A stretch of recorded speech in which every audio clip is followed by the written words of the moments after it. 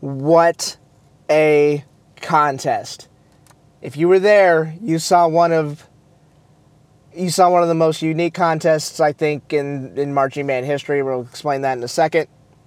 This is the post-show. This is the cherry on for the Bands of America Austin Regional that happened this past Saturday, not too long ago. Let's put a cherry on it. We ironically call it that because I know that cherries suck. But nevertheless, we call it that because, I'm a weirdo. Good morning again, Daniel Valdez again. It is an honor and a pleasure to talk to you, whether you're listening on the YouTube app, youtube.com/thedanbotcast, or you are listening on Apple Podcast app, either one. Appreciate the support. First things first, I don't think we've ever had that many people come up to us in the stands at one contest. Everybody who came out said hello. Everybody who gave us wonderful remarks and compliments. Everybody who, everybody who we met this weekend, directors, staff, band parents, kiddos, all that fun stuff. Thank you so very much for your support. Thank you so much for being involved in this activity and for keeping us going. That was a pretty big trip there. The BOA Austin crowd is always it's always a treat to hang out with them, and this year was absolutely no different. Thank you for interacting with the live blog this weekend. We're setting records left and right, man. This thing's really taken off, which is great. So yeah, let's get to it. My voice sounds a little shot, after getting food after the event and whatnot, and dealing with rain through the Austin area, driving back home. I didn't get home till about 3 a.m. Don't worry, I'm safe, I'm fine, everything's cool. The entire TexasBands.com staff is accounted for. But my voice is a little shot. That's okay. You'll deal with it, and I'll try to make this as quick as possible. Without further ado, congratulations. Austin, look at that. Vandegrift High School with an 86.3. 2019 BOA Austin Regional Championships. Congratulations to the Viper Band. They're just so good. Consistent performances. It's just supreme confidence. Supreme confidence. They seem to know where they're going. They seem to know what they're playing. They just know what they're doing all the time. I don't feel like any of the members are really guessing at what they're doing. They just know what they're doing. All they got to do is perform it. Simple as that. 86.3, that's a ridiculous score for September. That's a pretty high score. So they're on the right track on their road to Grand Nationals this year. So congratulations to the Vandegrift Viper Band. It was great talking to a couple of their parents this weekend, and they seem really excited about how the season's going. So let's go through the finalist list. 10th place, Westwood. 9th place, Rouse. Congratulations to Westwood and Rouse. 8th place, Bowie.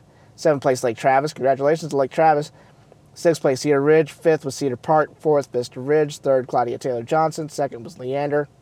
And then 1st, of course, was Vandegrift.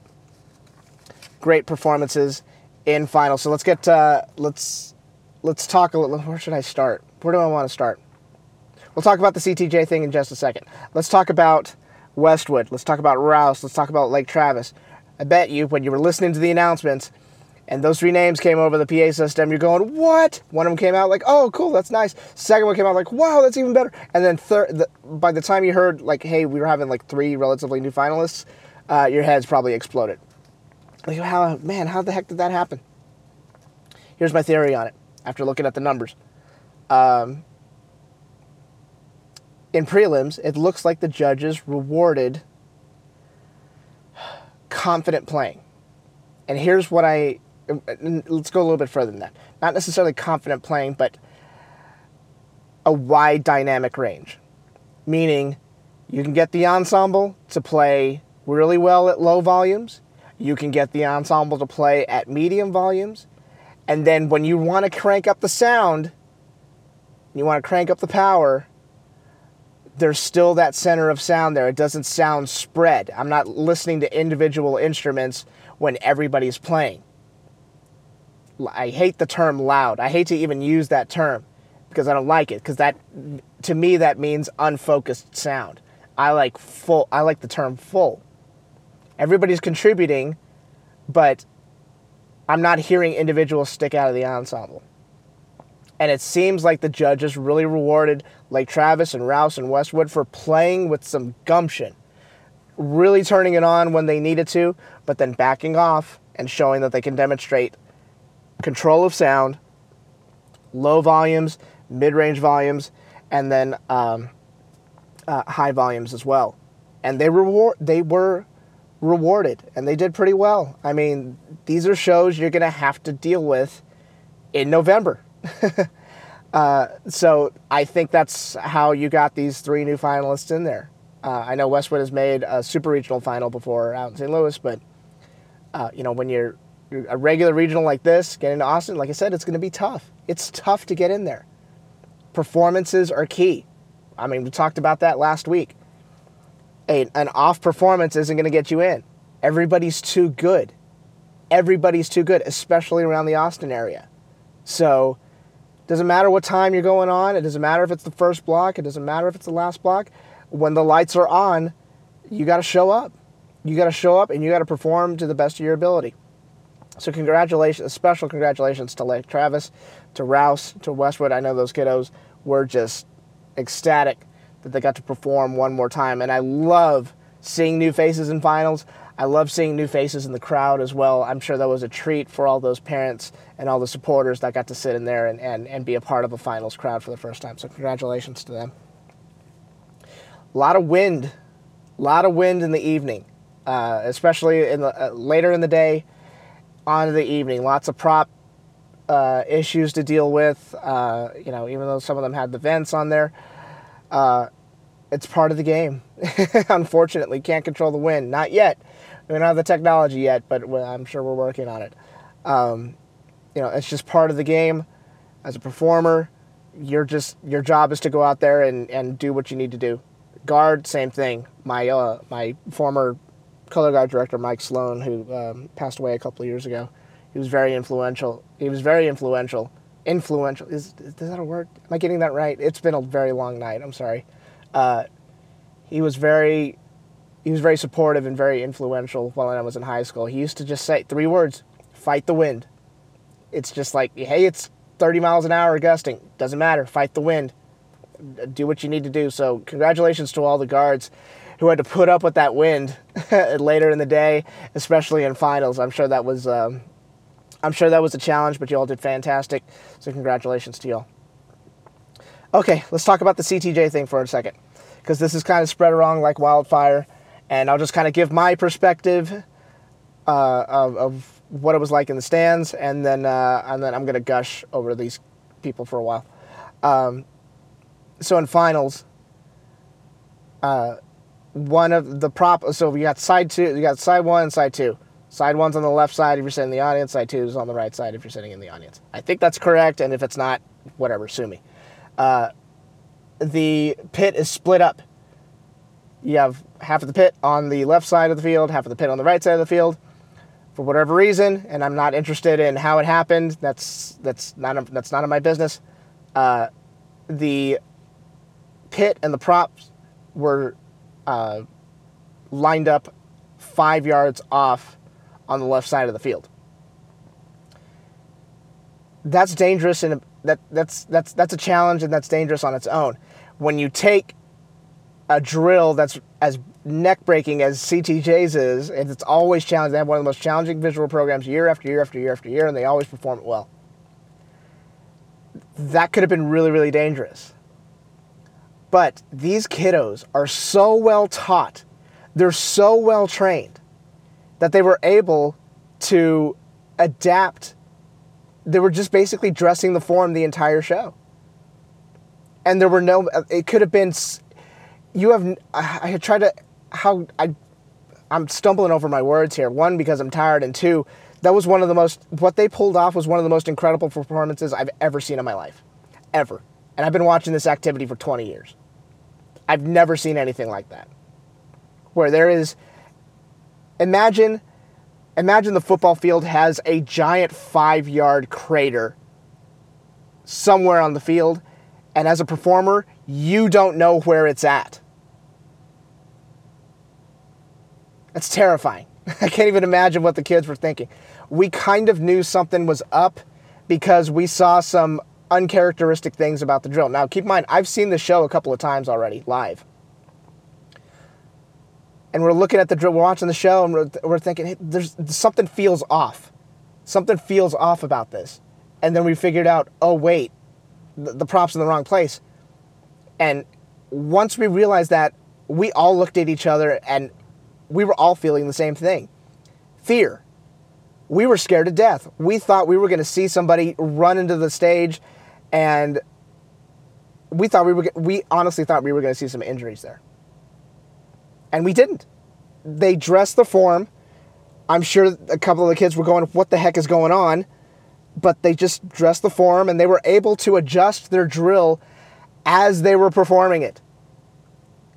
There are very few programs that are trained well enough to adapt to something like that. Very few programs.